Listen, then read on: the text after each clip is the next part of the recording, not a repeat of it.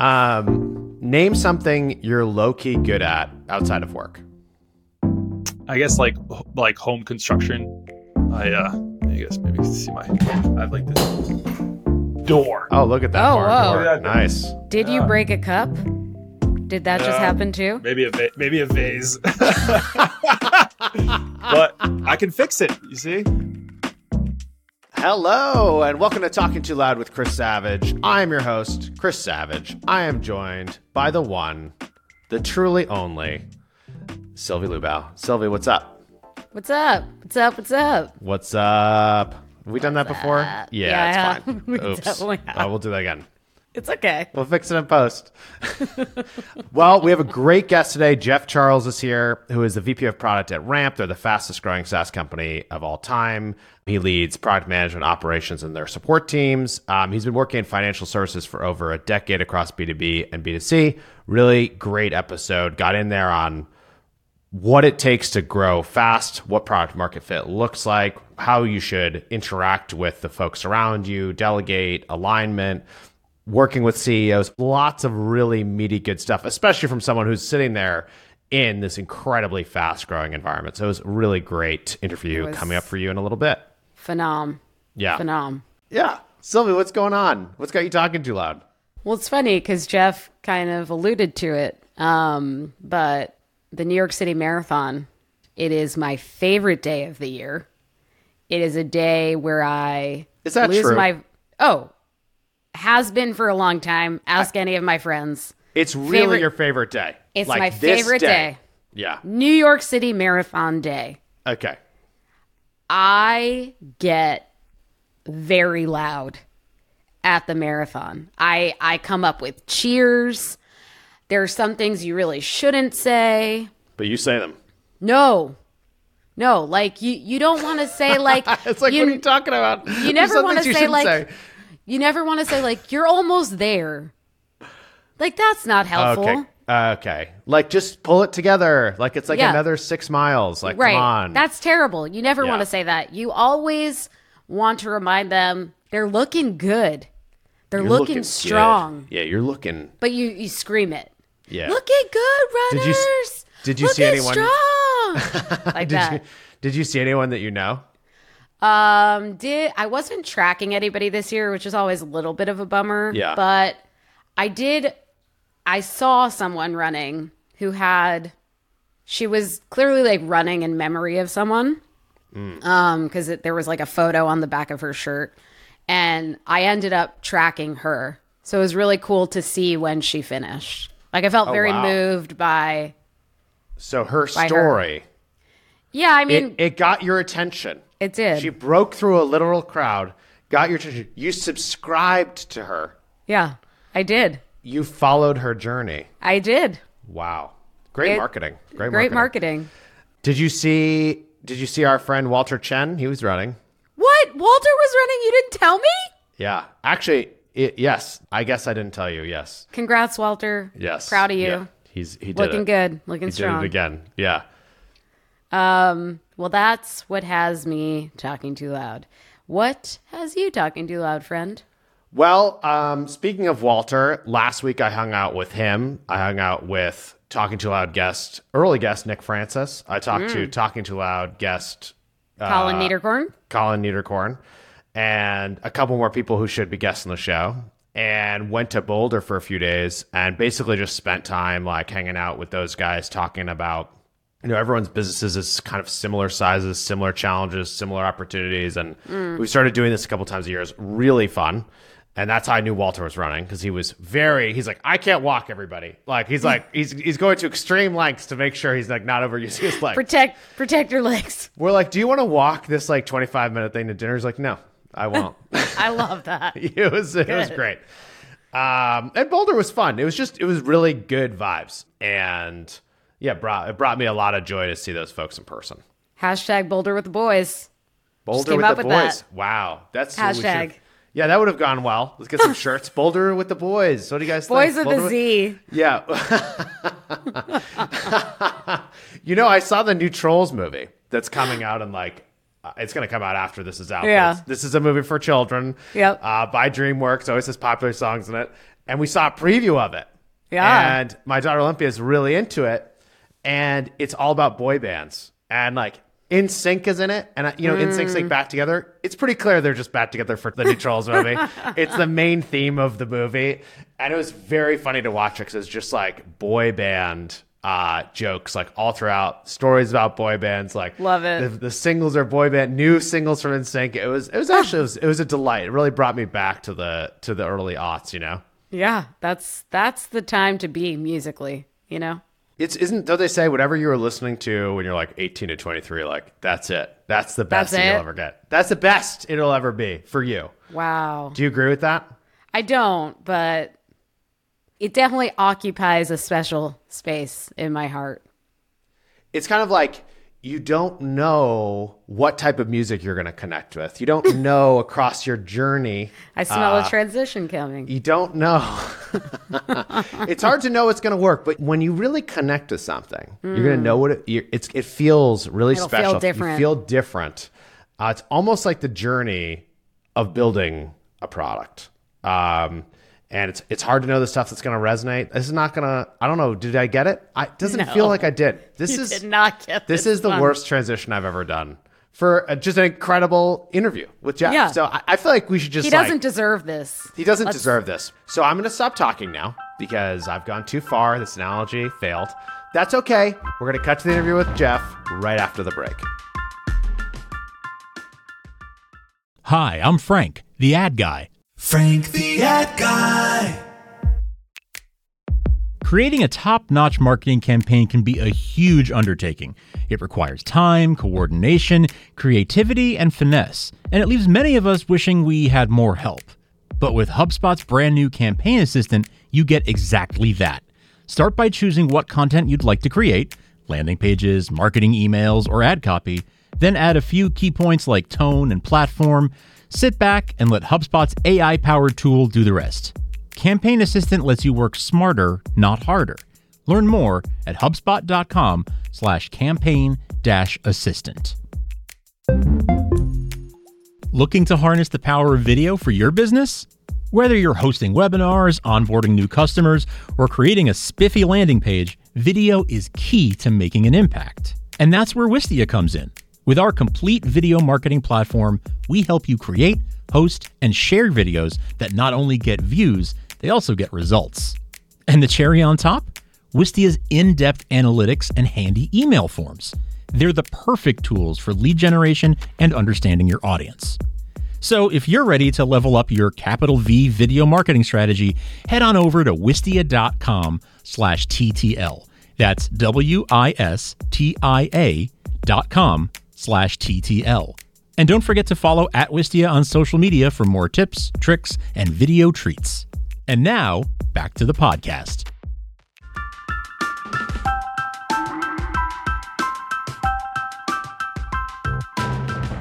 Geoff, so good to have you on the show. Thanks for coming on. Super excited to chat with y'all. Yeah, really, really excited that you're here. It's going to be a great episode. As you know, our podcast is called Talking Too Loud because when I get excited, I cannot control the volume of my voice. It was happening just as I was explaining to you the basics of the show before we started recording. So it is real. It is what happens. But we love to start the show by asking our guests what has them talking too loud. So what has you talking too loud these days? I always talk too loud when I talk about long distance running.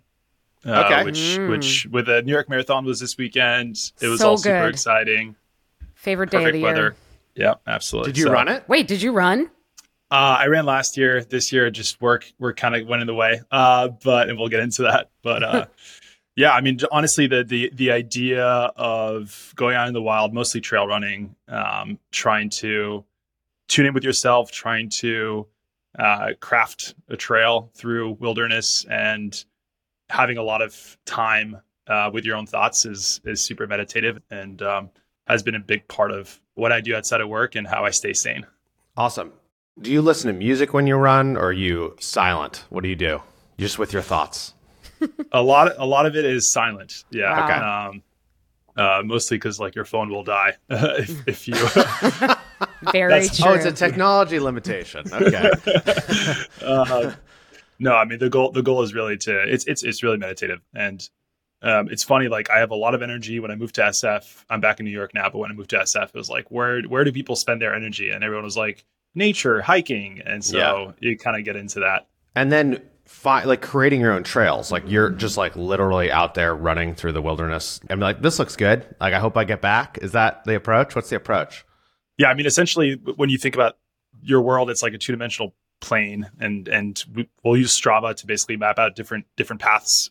For example, like once we went from Point Reyes all the way back to San Francisco through different trails. We went through Zion Park. We did the crossing of Grand Canyon. A lot of different like group type of experiences that are kind of off the beaten path, and obviously you get into a lot of trouble throughout, which is always fun. And it's kind of like, it's kind of a good metaphor for kind of building a company. You kind of know where you're trying to get to. Everything looks much easier on paper, and then you get there and there's a massive mountain facing you with no water, and you have to kind of be agile and be flexible and have a team behind you to support you. Yeah, I mean, that's you got that. You read our minds. I was going to make that transition myself. I was going to tell you to make it. Beautiful. So. Yeah. So let's get into that. So you're the VP of product at Ramp. The company was founded in 2019. You joined in 2020, I think. And you guys have been one of the fastest growing SaaS companies of all time. And you're trying to create that path for like what you should build and what the company will become. What has that journey been like? Awesome, intense, scary, emotional, rewarding. Huge growth story for me personally. I kind of came in as almost a nobody, and now I'm in different podcasts, whatever that means. You're a podcast guy now. It means you've made it. You've made it. Guy. You've made it. Yeah. No, but it's funny how fast you go from listening to podcasts and taking notes to people reaching out to you and wanting to ask for your advice. And honestly, a lot of it is timing and luck. Yeah, it's been an incredible journey. The team has grown. I think we were about 10 folks. We're now close to 700.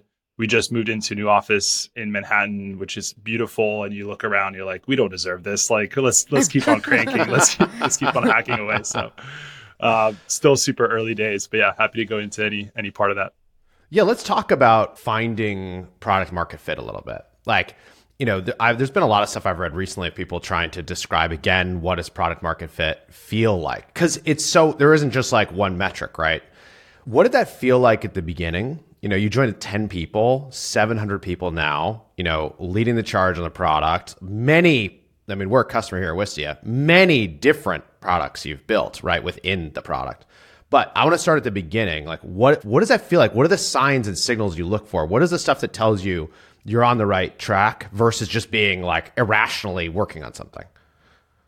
Yeah, it's a good question. So for context, like I remember I came in the office the first day and Eric Lyman, the CEO, was like, Geoff, we have to figure out when we're actually launching. We were completely in a closed beta. We didn't have a website. We had no product. We had 10 customers that were friends and family testing it out. And we launched, but the launch itself was it was a marketing moment. It was a brand moment, but it was definitely not product market fit. Like we had our credit application was a Google sheet. The product was barely working. We struggled to really find that product market fit for many months. And I think for me, when it finally started clicking was when folks that were not in our network started getting interested in our value proposition. It was for some period of time, it's like, I'm looking at all these customers and they're all friends of ours that are kind of doing us a favor, which is important, by the way. Like the bootstrap part is a big piece of it. Make your investors go to work for you, cash in those chips, all the capital you've been building over the years. That's why you also have to be kind to others and use their products and help them because that goes around a lot. And I think we found that product market fit when I was sitting in every single demo and every single sales call, because that's exactly how you should be building products, is just sitting with sales, not necessarily with engineering, because you get all the signal at the sales process. You don't have any existing customers, and you see the eyes of your contact like light up when they see something, and then you're like, okay, like what is going on here? What was exciting about that? and you kind of double down and double down and double down. And so for us, one of the biggest features that found that product market fit was receipt matching and virtual card issuing to your employees that were remote now. As COVID hit, everyone was remote. And so we build an easy way to request spend for your office and any benefits that you have in a delightful way. And that just basically took off from there. So our growth was, very, very, very low for 3 months after launch, and then really started cascading. And the feeling is one of a lot of calls and demos, and you start to get like a lot of that conversion from those demos into the sales process and into the product. And then you start basically building the followers, folks advocating for you, folks being delighted. We have a bunch of surveys that are running in our product that are constantly measuring customer satisfaction. So you find that product market fit in one specific segment. Let's be real. Like, we did not have product market fit that we have today in one specific product, and you scale from there. And you didn't know what the features, you didn't know what this was going to look like, right? In terms of like, you're in these demos, you're building these features, and then you're showing receipt matching automatically done, right? Which is like, you can text a receipt, you can forward an email, and it just matches it to the expense. And people are like, oh shit, that's awesome. Is that really like, or did you think that you had that path was figured out? You were in Strava planning the path. Is that, and you thought this is the one? Like, I'm just really interested in those exact moments, because I think it's so, when people are building something new, it's almost impossible to know what the thing is going to be, because the market's constantly moving. If it wasn't, maybe you could like go and interview people and then a year later deliver them something.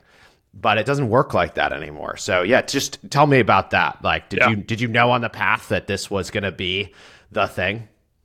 We had no idea. And I think there's an important distinction to be made. Founders pitch VCs. So they have a vision for their company, and they try to pitch the customer the same vision.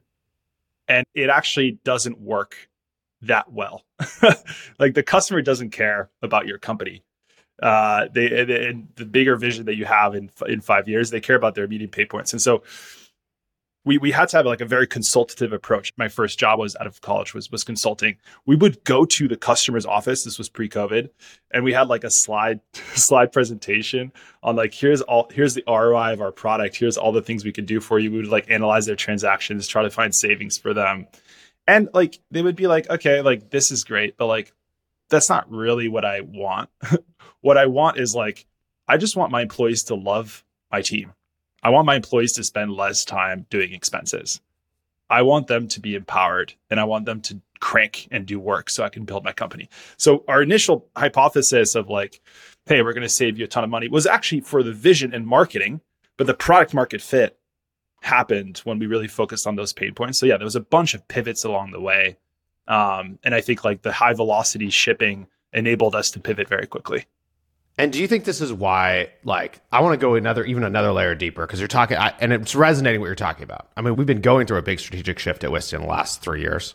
And first it was just like, here's the vision of this all-in-one platform, and it's going to do all these things for you. And like, this is why we're going to save all this time. And everyone's like, cool. And then the customer's like, but do you have this feature? Do you have this other like specific feature? Like, or you're missing this thing. We went from like one product for a very long time to now multiple in one platform. It's been like, it's kind of like smacks you in the face, right? It's like, oh, like that vision is not enough. Like, they might even think it's cool. They might be nodding their head, but it's not going to change the decision-making day to day. Is that why, how do I say this? Like, there aren't as many Steve Jobs anymore with just like the visionary product. And then they just tell everyone, this is what it's going to be. Because if you actually go do it, you're not going to find the features. You're not going to find the pain points or the specific jobs to be done that actually get product market fit. I think it's very hard in like a VC backed environment, in a very competitive environment, to like get the next Apple. Because like, when you think about like Steve Jobs and Apple, like they did a ton of investment in R&D before shipping, the iPhone. Yeah. Yeah. We got funding 6 months later, we were live. 6 months after that, we had revenue. Yeah. Like, it's not like you can build the iPhone in that time. They had to have huge verticalization of everything, from the design and manufacturing and the chips, all the way to the software, all the way to the distribution. So like, that takes a long time. And I think the environment today prevents that from happening, where you have like pretty impatient investors, especially in the software side. But hopefully, once you find that product market fit, you can start actually investing into the areas that will enable you to reach that vision. I mean, none of the big companies out there today started off as those companies. I was looking at Workday's a pretty big hitter in the enterprise space. I was looking at their website from 2005, and it was like, we're going to build like just B2B applications for enterprises focused on payroll. And now they're a pretty huge ERP and $7 billion of revenue. So things compound over time. And I'm excited for that future. Is it the same when you're launching new products within a platform or in a suite or what have you? Is product market fit the same? Does it feel the same? Is it always the same? Or is it different when you have existing customers already using something? It's very different. I feel like secondary products have benefits, but also also disadvantages. The benefit is that you have an engaged user base that you can tap into and sell. So your immediate, once you launch that second product, your growth is very, very fast to call it 5%, 10% penetration, or we call it attach rate. The disadvantage is that you don't have to stand on your own because you're part of this platform. And so your value prop is consolidation, right? And so you kind of sometimes let off the gas in terms of how amazing those secondary products are. And they feel like kind of, second-class citizens in the organization. And so it's tough in those regards, but we basically try to get to 40, 50% attach rates with our secondary products. And then we ask ourselves, at what point do those secondary products become the new wedges that we can go to market with? And I think that right now, especially in the fintech space, we do see consolidation as a big value prop. And so we're not yet there. But for example, we launched our bill pay product. It's moving billions of dollars a year, but we're not just competing against Bill.com standalone as just ramp bill pay versus Bill.com bill pay. We sell the actual consolidation play. And I think that's going to work for a portion of the market for quite some time. And so you're saying in that case, you're launching a secondary product, you can get more traction than you should, basically, as an independent point solution. So it's very hard to compete with other point solutions in these vectors, right? That's exactly right. And you have to think about that's the advantage that you have. And so you really have to think about what are the synergies between what I have and what customers want that enables me to build a product that's less good because I have less resources, but we can win due to the consolidation play. And so for us, those synergies were we have money movement, we have identity, we have risk management, we have workflows and permissioning. So it makes total sense to go between I'm paying an employee back to I'm paying a company back. And I think that enables you to, you have to be careful which metrics you're optimizing for. But for us, it was win rate for companies that are looking for consolidation. Less so LTV expansion. We're actually more curious about net retention, which is the more products that people use, the more retention you have over time. Yeah. So just have a North Star goal for those secondary products so that they don't feel like they need to be standalone businesses. They never will be. That's interesting. So you're saying specifically for people who want to consolidate, you said we want win rate to be super high for that. And then we're not going to worry about the other stuff yet. That's the first goal. Correct. It was building more capabilities to sell our cash cow. Yeah. Which is ultimately card and interchange. Got it. Cool. Okay, I want to get a hot take from you. What advice do you have for PMs working with a CEO who doesn't get everything we were just talking about? What should they do? If the CEO wants to be super controlling, dictate what's being built, giving a lot of feedback, what should a great PM do? What should a head of product do? Yeah. First nice off, one. Nice one. That came off his dome. We didn't plan that one. There's no prep for that. No. First off, you got to understand, the CEO, it's their company, and you work for them. So, understand how they think and start trying to predict what they will say. I think that's the main thing when you're trying to level up your skill set is what would my boss think and say? Because the more you can do that and more you can prove to your boss that you think the way they think, the more trust they'll have in your decision process. And so I just had to really get into the heads of In this case, it was Kareem, the other co-founder, that was much more involved in the product.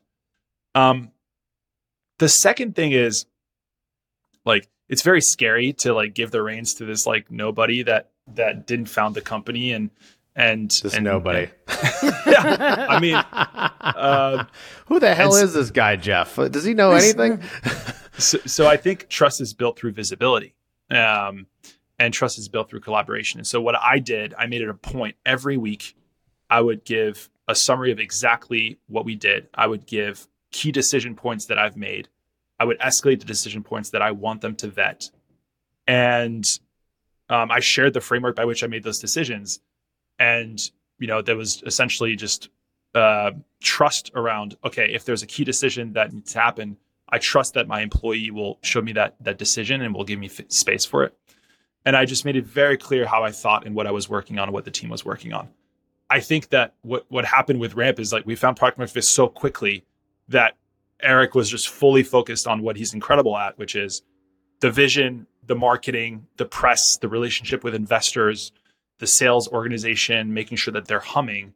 And so there was less of that conflict. But I think if it took us longer to find that product market fit, I'm sure there would have been a little bit more friction. And then our CTO, Kareem, was all focused on talent acquisition. So there was actually very little people really thinking about the day-to-day product decisions, unlike other CEOs that I've seen out there. And that's great. That means that people are actually their skill sets are being complementary.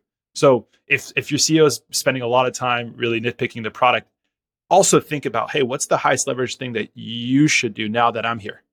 And how can you actually expand your scope? You might be really good at product, but you're the CEO now and I'm here.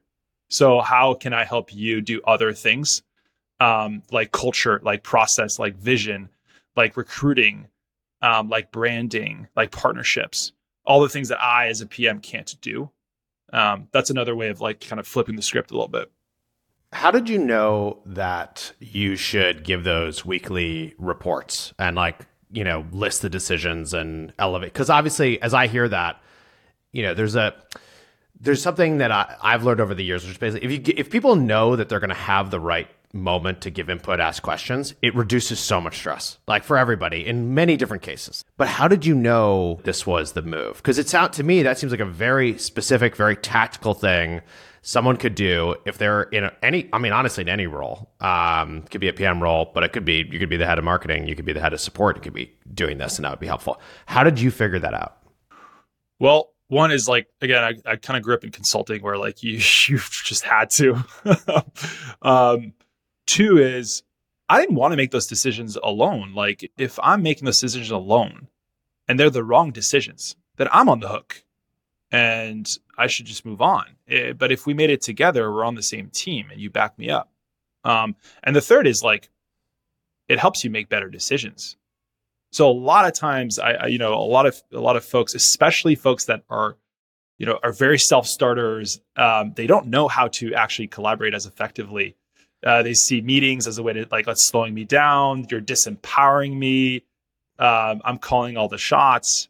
But in fact, if you actually know how to manage up, if you know how to clearly communicate, which by the way, helps you think clearer too. Like the ability to synthesize information and decisions in an executive setting helps you be better. If you know how to do that, you're going to be able to de-risk things. You're going to be able to get way more input and you're actually going to move faster. Rather than you ship something, no one has any visibility. CEO comes in and be like, what the hell just happened? What is this thing? Immediate thing stops. And there's also a huge waste of time and demoralizing for the team. So I think we don't teach upward management skills enough. And I see it on my team too, where I have killers that know how to do their job, but they don't know how to use me. And it's been a big challenge as you scale a product organization. We're like 20 PMs or so, about how to actually set those boundaries, set those rules so we can scale decision-making and risk management accordingly.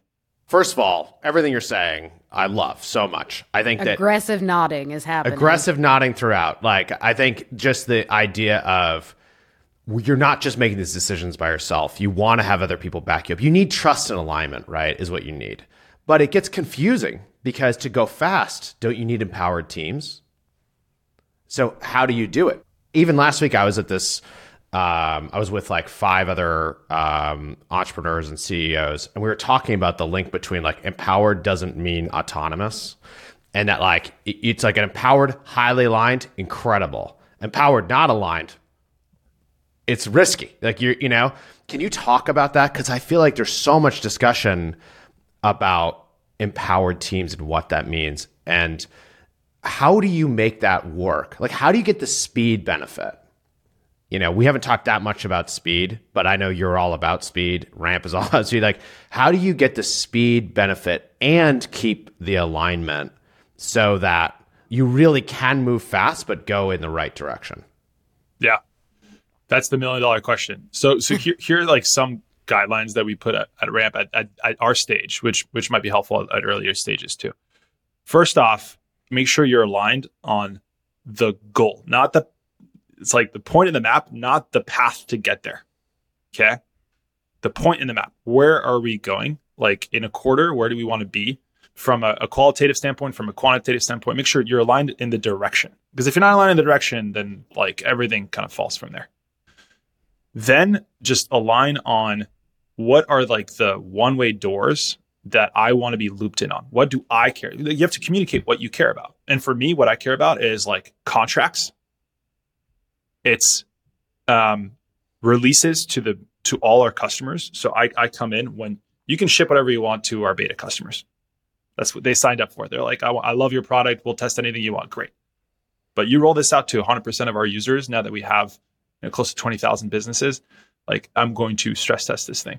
And then lastly, anything that touches like risk or money movement, which are like extremely critical systems. So make those boundaries very clear.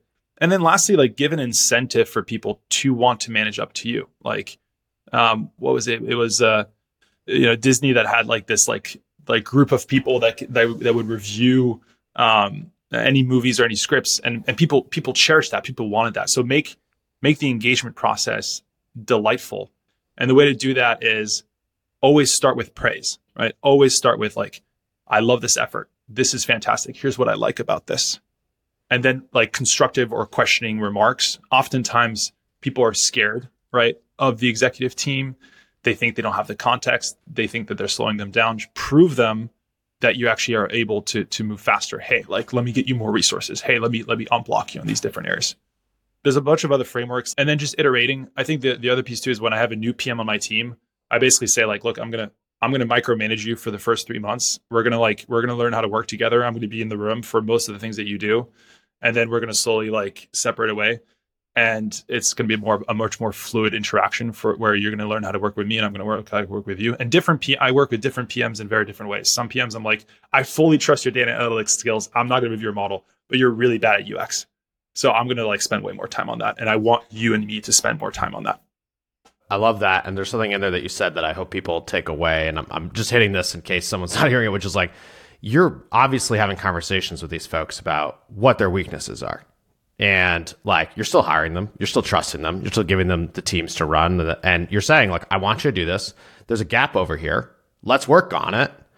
And that's really important because everybody has some weakness. Everyone has something they haven't done before. Everyone has something that they can do better at, right? And what I think I've seen managers do, especially first-time managers, sometimes will do this, is they'll hire someone. They think their job is like send them in the direction. They don't spend that time up front to really get aligned. And then they end up, 6 months later being like, this person isn't working. Oh God, what do I do? Versus like addressing it up front and actually like staying close to them. And so it's just like, I really hope that if you're listening, you're watching, you're thinking about this, like what Geoff's describing here is a way to have a much more open, more feedback-rich relationship with someone who reports to you. Yeah. And Chris, I want to underline one more thing, which is like, you should not have one management style. You need to manage people the way that they need to be managed. Yes. And, just like a product and the market, you got to find product market fit. You got to have your management style to manage e-fit. And I manage everyone on my team extremely differently. The last thing I'll say is like the best way to also make sure that you have teams that can move forward is like nothing is actually binding. Like they can go and do things. They just can take the risk, right? And that's just kind of the contract. as well as we build fully in the open. So I actually spend most of my day reading. I just spend time reading. I read everything, every single spec, every single design, every single document. That enables me to just like actually have the context, know where people's skills are, because like their actual work product enables me to see deep inside their skill set. But I also just tie things together to actually enable people to move faster. So make sure that you have an open culture of communication, which COVID has like forced us to have. I think siloed information sometimes leads to you not having visibility into the team's actual performance. Yeah, I love that. It's interesting because even on the being open about how you're going to manage somebody or you're going to manage people differently, I think it could be part of the interview process too, is like asking people what type of work environment they're looking for and how they do their best work. And like, at least in my experience, I do that with people that I'm hiring. And sometimes there are people who like their work style is the opposite and you don't realize it. And like, they're not going to have a great time and you're not going to have a great time. It's like, it's much better to address that actually in the interview process than it is to not address it, not deal with it, or assume like, this is just how I work. Like you need to sign up to understand people are at different places of things. Like, it's like there's really great book on delegation, blanking on the name of it right now, but it talks about how there's some people who's like, I want you to go build this thing. I want you to go do this thing. You just tell them the end result. And that's the only way that if they have all the skills, they understand how to do it, they can do it. There's other people who's like, I want you to go build this thing. I'm going to sit down with you. We're going to do the first version. We're going to do the second version. We're going to do the third version. Okay. And then there's people who will hate to have you do the first version with them, but would love the feedback after that. And it's like, people need different forms of delegation. Even for the same person needs it sometimes for different types of tasks. And when you get there, it works. But when you don't, there's just a lot of confusion, I think, around like, why am I hiring these people that seem so great? They're not working, or why are these two people not working together? All that kind of stuff. Okay. This wouldn't be an interview about building products and moving fast if we didn't talk about AI, obviously. So AI is coming rapidly. It is changing dramatically. The OpenAI Dev Day just was a few days ago. How are you thinking about AI at Ramp? There's been a lot of, hype cycles over the last like 5 years. I remember we had like a jam session on, should we do crypto? What should we do with crypto? And I was always like, this is all hype. AI is one of those things where I'm like, this is absolutely not hype. This is the future. We use it heavily. And I think it's important to call out that like, the innovation that's happening right now really is around like large language models, which are perfect for what Ramp is doing. And so you have to understand the technology, and I'm definitely not an expert here, and the application of that technology. So when you think about, what finance teams do, a lot of it is around the understanding of words. You get a contract. What are the terms? You get a receipt. Did it match the transaction? You get an invoice. What do I have to pay? And like LLMs enable you to do that incredibly well. So we've acquired a company full of ex-Ramp engineers that had started a company that we then acquired. That's going to happen a lot. That are experts in the AI space, and they're basically building a ton of AI products to essentially just remove and eliminate a lot of the manual work that finance teams do. And so I think software is going to look different. I think software is going to be much more like conversational and flexible. A lot of software right now is like user interfaces, like drop downs and tables and all these things. But like, what actually are you trying to do? And we'll do it for you. As well as like a lot of the workforce is very operational. And I think that headcount is going to go away. Finance teams are going to be much more lean, much more strategic. Those folks will need to get re-educated in terms of how to use AI to do their jobs. And I think the economic value is going to be just fully owned by SaaS. I think that software is going to have like a lot more revenue because it's not just going to be the UI that your teams use, but actually a lot of the operational functions that your teams use. So I'm excited for that future. I hope that we can retrain folks to use AI so they don't get displaced. And I'm excited to spend way less time doing things that LLMs can do and way more time, running your business, which is kind of what we're about. Love that. Okay. We're going to do a rapid fire section now. So just a few questions, short response, whatever comes to mind. Ready? Yeah. Okay. What's the best advice that someone's ever given you? To hire the best people, just ask the smartest people you know who is their smartest friend. That's a good tip. I like it. If you could trade places with anyone for a day, who would it be and why? Oh, maybe going down the trail running side, I'll trade places with like Killian, who's like one of the best trail runners in the world, and see what it's like to just run up a mountain without breathing. But maybe that's a lame answer. And how would they do that? That sounds awesome. cool. But also, like, how would they do your job? Or how would he feel trail running as you? That's the question, I guess. They'll just bring the momentum, the energy, and just run around the office telling people go, go, go, which is exactly what I do. So it's fine. Name something you're low-key good at outside of work. I guess like home construction. I guess maybe you can see I have like this door. Oh, look at that Oh, barn whoa. door. Nice. Did you break a cup? Did that just happen too? Maybe a vase. But I can fix it. You see? Yeah, that's great. You just are so cool at that. Anything with my hands. We don't use our hands enough. That's amazing. What's your go-to karaoke song? Enrique Iglesias, I Could Be Your Hero, which is fantastic as a duet. It's amazing. Putting that on the list for next time. And what's your favorite meal of the day? Breakfast, lunch, or dinner? Lunch, because I skip breakfast, so I'm starving. And yeah, dinner is always you work so intensely that you just forget to eat dinner sometimes. But yeah, lunch is great. It is. Lunch. Geoff, thank you so much for coming on the show. Where can people best connect with you to learn more, follow your journey? Twitter, it's Geoff in Tech. LinkedIn, although I feel like just everyone just tries to connect with you without saying why they want to connect with you. So there's a lot of that. Like, you need the why, guys. He wants the why. Tell him the why. Give me the why.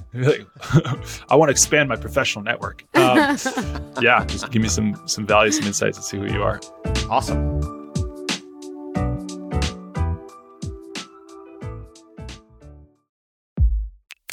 Hey guys, it's me again. Frank the Ad Guy. And I'd like to tell you about another phenomenal show on the HubSpot Podcast Network. It's called Created. Hosted by former YouTube employee John Ushai, the show gives listeners an inside look at the creator economy with guests like Logan Paul, Paris Hilton, Jason Derulo, Jake Paul, George Lopez, and more. After working at Instagram and YouTube for 8 years and writing for Forbes, John shares his best practices for building a business as a creator, improving creative processes, and staying ahead of the latest content trends. Check it out at HubSpot.com/podcast network or wherever you listen to podcasts. And now, back to the show.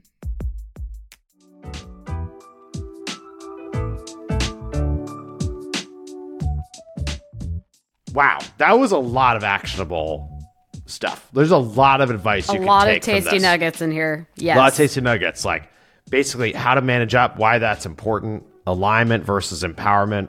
I mean, what it feels like to get product market fit. You know what? Yeah, Sorry to it was interrupt that was your just flow. really cool. Yeah. Something he said that I don't think I've heard other product people talk about, and I'm curious when we have other product folks on the show, maybe we should ask. But he was saying that he spent a lot of time on sales calls because that's where he was getting the signal from. And I just wonder about that. I feel like April kind of talked about that a little bit when she came on, that like sales needs to be more in step with product and vice versa. But it seems like if there's less time for everyone to spend on R&D and you have to go fast, that relationship would be really important. Yes, that jumped out to me too, because it's really this idea of like, all right, you have this long-term vision, but what he's saying is you need the stuff to work now. So if you need it to work now, what are the exact features? What are the things? And you don't know what's going to connect. And it's literally the look on their face that you're looking for. Right. Which is funny. I was catching up when we were in Austin with one of the founders of Jasper. Mm-hmm. And he was talking about that same thing, that when they first were showing customers the first version of the product, it was literally their facial reactions that told them they were onto something. Yeah. But it's like, I just think about this all the time, especially in tech, and the numbers are so big, right? Millions of users here, tens of thousands of users here, that what we're really talking about is a human being behind that, being delighted, doing something they couldn't do before, saving a bunch of time. Or he's talking about the AI stuff. It's like, hey, there's all this work that I have to do that eventually I won't have to do, and I can do other things. The delight, the feelings are real in there. And it's like zeroing in on that is actually what gives you the guidance faster to figure out the path. But if you're not on those calls, or you're just looking at the data, you're just looking at usage data, it's so hard to tell what's actually happening. Did you have the usage but they hated it? It was a bad experience. I won't talk about products you and I have used where I've seen you get very upset. Or is it like a delightful experience? And that's going to help you key into what are actually the right strategic moves to take in your business. And it seems so simple, so hard to actually do it. So hard. God, there were just so many things. This is a real, if you want lessons and tips and advice, this is a great one for listeners and viewers to get in on. Yes, product enthusiasts will love this, but I actually think the content that was about managing up, that was about, founders pitching VCs one thing, but needing to find a different pitch for customers, this one blew my mind. Yeah. And I think for marketing too, it's just are you ready to market this thing? Yeah. What part of this is what people really care about? Yeah. I loved it. He was such a great guest. And he broke a vase. He was talking so loud. Completely unfazed. That was our first vase break. Vase break? Vase break? Vase. Vase. Is it vase? I Is it don't vase, know. you think? Vase or vase? Vase or vase. Tell us in the comments. Okay. Thank you so much for joining us today. We'll have a new episode coming up very soon, so make sure you like and subscribe. Throw a little review in there. Tell us what you want more of. You can always suggest guests at ttlpod@wistia.com. We've had a lot of great guests suggest to us. Geoff was actually another one of those people. So keep those suggestions coming in. We'll do our best to reach out to folks and make those interviews happen. And if you want to connect with Sylvia and I, you can find us on LinkedIn. You can find us on Twitter. And we'll see you soon.